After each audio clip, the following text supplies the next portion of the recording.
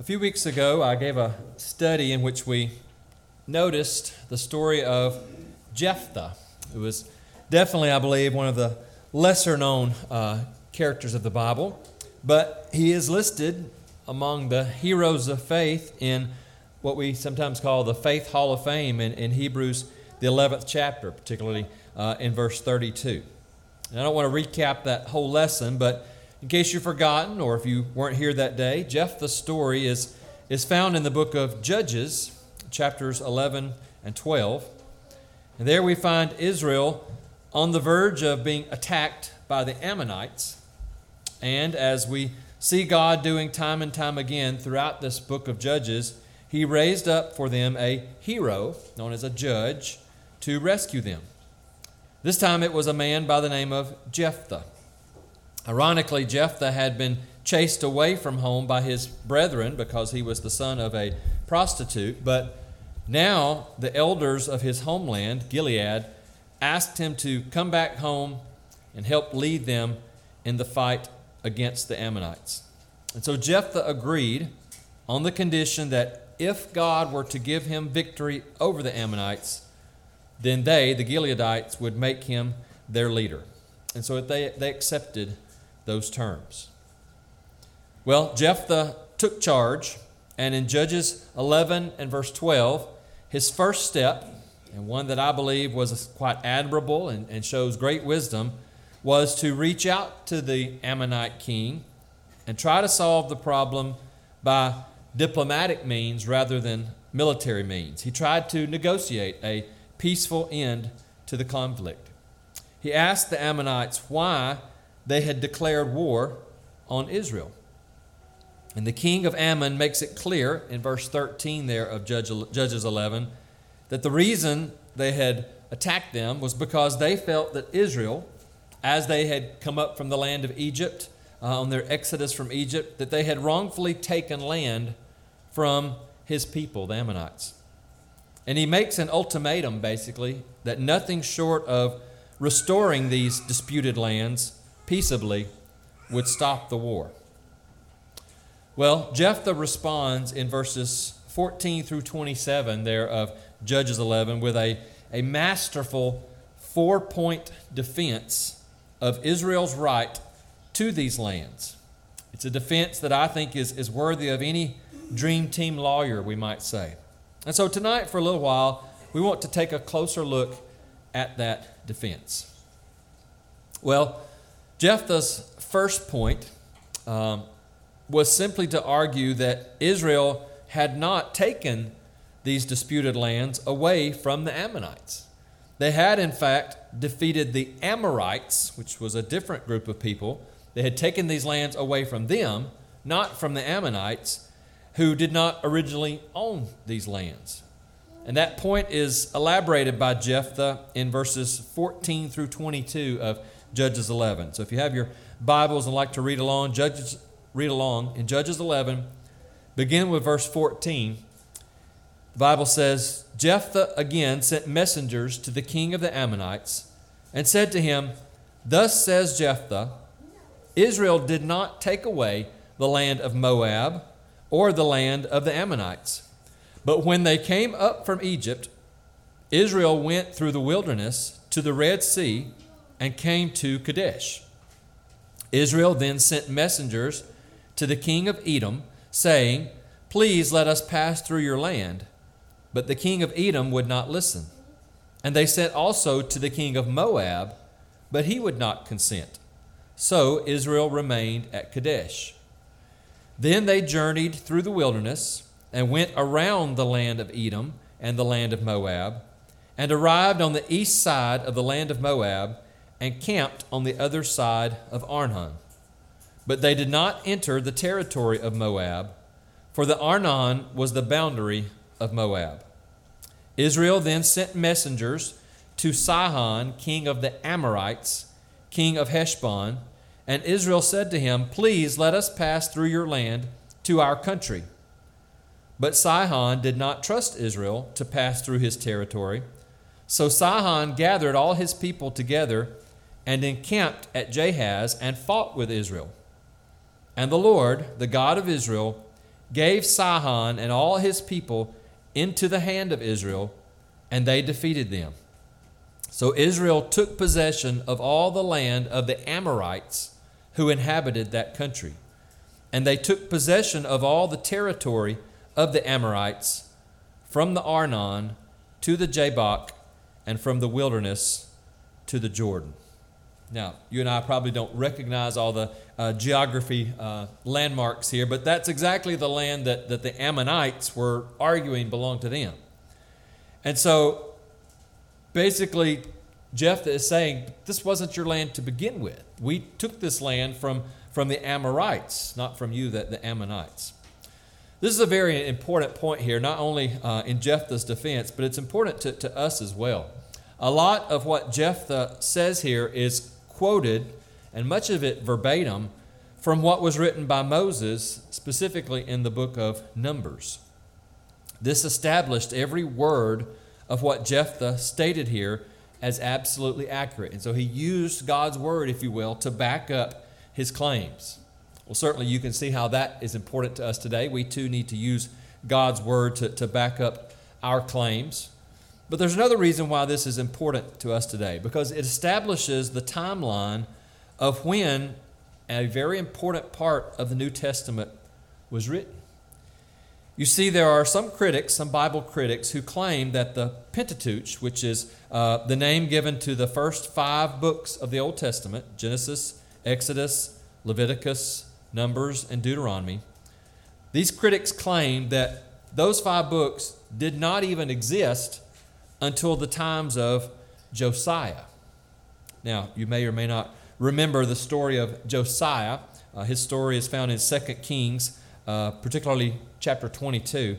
But Josiah was the 16th king of Judah.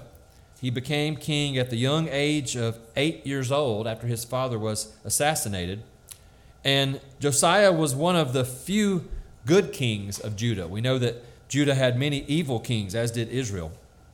But 2 Kings 22 and verse 2 says of Josiah that he did what was right in the eyes of the Lord, and he walked in all the way of David his father, and he did not turn aside to the right or to the left. And in that same chapter, we read the story of how King Josiah sent an official to the house of the Lord to see the high priest, particularly to ask about some of the funds that had been collected there for those who were taking care of the temple, I believe. But when he got there, the high priest informed him that they had found a book. They had found the book of the law. Apparently it had been missing or misplaced, and that's pretty apparent when you notice the ways that they had been disobeying the law. Apparently they did not know what the law said. But anyway, this book was found. And so it was brought back to King Josiah, and it was read to him. And the Bible says that he tore his clothes in mourning or in sadness, and he said to his officials, "Go, inquire of the Lord for me and for the people and for all Judah concerning the words of this book that has been found." Listen, he said, "For great is the wrath of the Lord that is kindled against us, because our fathers have not obeyed the words of this book to do according to all that is written concerning us." Again, it was obvious to Josiah that if this truly was the book of the law, if this truly was God's law handed down to them, they had not been following it. And so once the book was confirmed to be authentic, Josiah went about enacting some drastic reforms throughout Judah to try to bring them back in line with God's law. And you can read about some of the things that he did, truly remarkable reforms that he enacted. Well, to make a long story short, because of the timing of these reforms, history can show us, it can be historically verified, the timing of all of Josiah's reforms to bring the people back into line with God's law. But some critics have claimed that the law was actually written at that time, or originated at that time during Josiah's reign. But going back to Jephthah's argument in our text, again, he quotes directly from Moses' writings in the book of Numbers. And so that proves that Numbers, at least, and all of Moses' writings, had existed many years before the book of Judges. Well, the summary of Jephthah's argument here is simply, as we said, that Israel had not taken the land away from the Ammonites at all. They had defeated and they had displaced or moved the Amorites, who were the original inhabitants of the land. And this is a perfectly true, perfectly reasonable argument. Well, next in verses 23 and 24, Jephthah presents his second point, which was simply that since the God of Israel, the true God, the ruler of all lands, had given this land in question to Israel, then the Israelites certainly, therefore, had the right to keep it. It had been given to them by God. He says in verses 23 and 24, "So then the Lord, the God of Israel, dispossessed the Amorites from before his people Israel. And are you to take possession of them? Will you not possess what Chemosh, your God, gives you to possess? And all that the Lord our God has dispossessed before us, we will possess." The argument here is simply that since the Ammonites would not hesitate to take whatever they claimed was given to them by their God, Chemosh, their false god, if they wouldn't hesitate to take and to keep what their God had given them, then why should Israel hesitate to keep and to take what the God of Israel, the true God, as he said, had given them? In fact, it should be clear to the Ammonites that they should consent, if you will, that whatever Jehovah, the God of Israel, had given them should belong to them. Now, I don't think we need to, or I know that we should not misread Jephthah's intent here or his meaning. Jephthah is not recognizing nor acknowledging the reality of this false god Chemosh. Even though he mentions Chemosh by name, he's not saying that he believes there is such a god. It was just an argument from the standpoint or the viewpoint of what the Ammonites believe. He's basically saying, if you believe this, then why would you say that we are wrong? If you believe your God gives you things that you can keep, why would you say that the things that our God gives us should not be kept as well? Again, he's not admitting that there was such a God as Chemosh. In fact, because he was so familiar with the book of Numbers, which we've already mentioned, he quoted almost verbatim, then he certainly knew and certainly believed that there is one and only one true God. But I think it uses or shows great wisdom here that he would even argue from their own viewpoint. Well, thirdly, in verse 25, Jephthah offers his third point. He says, "Now, are you any better than Balak, the son of Zippor, king of Moab? Did he ever contend against Israel, or did he ever go to war with them?" This is basically a political argument, and it's founded upon the fact that Moab, who had once claimed some of this disputed territory, but had lost it when Sihon, the king of the Amorites, had forcibly had forced Moab out, if you will, and occupied that land that they once had. Jephthah's pointing out that after Israel after Israel defeated Sihon and pushed him out and occupied that land, that not even Moab, who had once owned it, had ever disputed Israel's right to possess it. Basically, Moab owned it, Israel pushed them out, and Moab gave in and never claimed to own it back. And that doesn't mean that they were happy about it. In fact, we can read of the king of Moab. I've forgotten his name at the moment, but we can read about his displeasure with Israel. But again, they never attacked or they never tried to give it back. They admitted that it did in fact belong to Israel. And so if that's true, that even Moab, who owned the land, had never argued, then who was this king of Ammon that he should lay any claim to this territory? And then finally, Jephthah's fourth and final point is basically what we might call today the statute of limitations.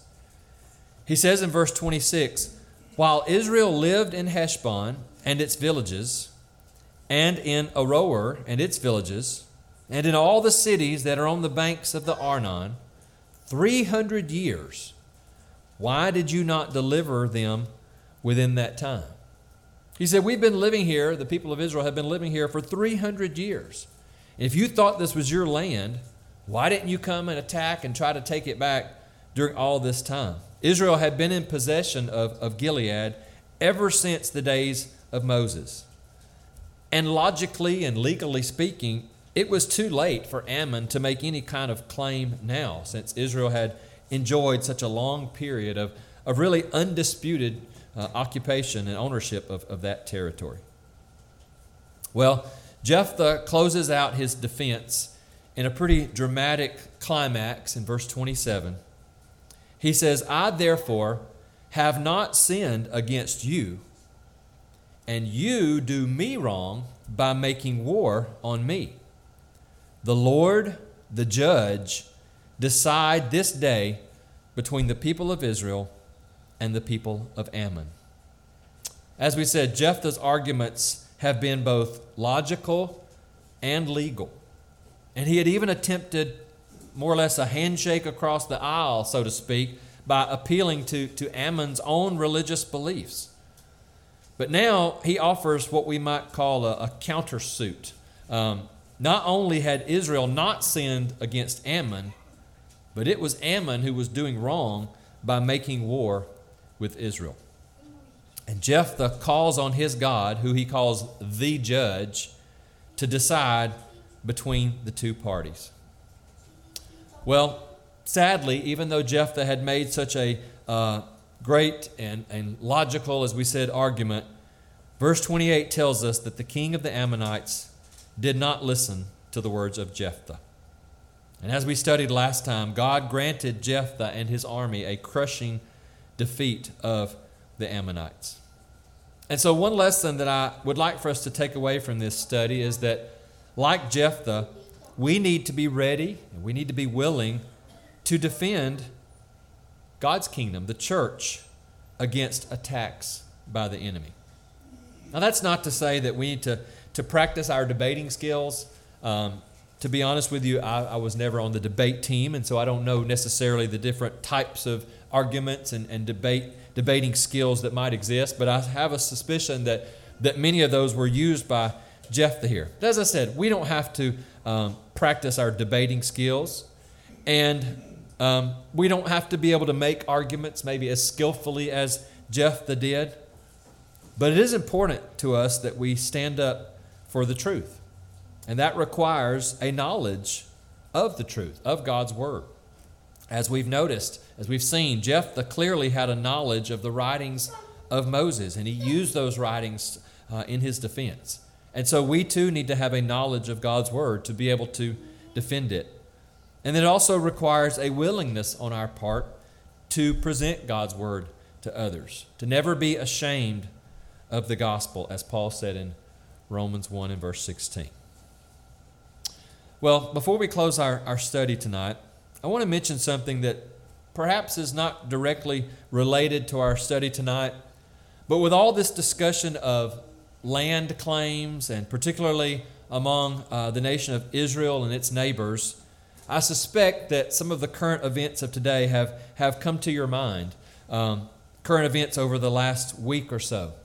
And I want to speak just quickly about what our reaction as Christians should be toward these events. If you're not aware, in the last weekend, the nation of Israel was attacked brutally by members of the Islamic militant group known as Hamas. And consequently, Israel has begun counterattacks. And so this war, where many lives have been and will be, I'm afraid, lost, has begun. In fact, that war has been going on for years. But because of this latest attack, you may have seen some social media posts by some of our denominational friends that call for Christians specifically to pray for Israel. And I just wanted to say that, first of all, they are correct in their desire to pray for Israel. But our need to pray for Israel is probably not for the reasons that many of them claim or believe. In fact, I'm going to say something here that may be quite shocking to some of them, but we as Christians need to pray not only for Israel, but we need to pray for those Islamic countries as well, such as Iran and others that side with the Hamas, just as much as we need to pray for Israel. As I said, that may come as a shock, but the fact is that the reason that Israel needs our prayers is the same reason that those Islamic nations do. The reason they need our prayers is because both of them, both sides, have rejected Jesus Christ as the Son of God. And we should pray that they would come to a knowledge and a faith in Him as their Savior, just like all nations and all religions. And of course, we should pray that peace might abound and pray for the victims of this war on both sides of the war. But when our denominational friends say, pray for Israel, what many of them have in mind is more than that, because they believe that Israel, as a nation, still has a special relationship with God. In fact, they believe that Jesus someday plans to return to this earth, specifically to Jerusalem or to Israel, and establish an earthly kingdom and rule over it for 1,000 years. Millennialism, as it's sometimes called. And as such, they believe that we as Christians need to pray for Israel and pray for her safety so that these events can take place, so that Christ can return and make Israel the site of this new kingdom, earthly kingdom. Well, first of all, the very thought that God needs us to pray so that His plans can come to fruition is really silly. If Jesus did plan to return to Israel, no nation or power would be able to stop Him. They don't need our prayers to stop Jesus from doing what He plans to do. But the real mistake here, and the real important point here, is that the kingdom that Jesus came to establish, He already did that. Jesus came not to establish an earthly kingdom, but a spiritual one. And that kingdom is the church. And Jesus now reigns, as the king of that kingdom. And He invites us all, Americans, Israelis, Arabs, He invites us all to be members of that kingdom, spiritual Israel, as we sometimes call it. When Jesus does return, and He will return, it will not be to establish a kingdom in Israel or anywhere else. It will be to gather His kingdom and to pronounce judgment on all men. And so I just wanted to make that clear. As I said, sometimes it gets confusing when we see some of our denominational brethren say to pray for Israel, and maybe we aren't exactly sure how to respond to that. We should pray for Israel, but we should pray for all men as well to come to a knowledge and obedience of the truth. Well, perhaps you're here this evening and you're not a citizen of Christ's kingdom. If that's the case, then we encourage you to do something about that. The Bible teaches that we must believe, we must repent of our sins, we must confess our faith in Christ as the Son of God, and we must be baptized for the remission of our sins. And that will add us to the kingdom, and we can begin serving Jesus, our King, faithfully for the rest of our lives. Or if you've once taken those steps, but you have strayed away from the kingdom, then renew your loyalty to Jesus through repentance and confession and prayer. And if we can assist you in any way, please come while we stand and sing.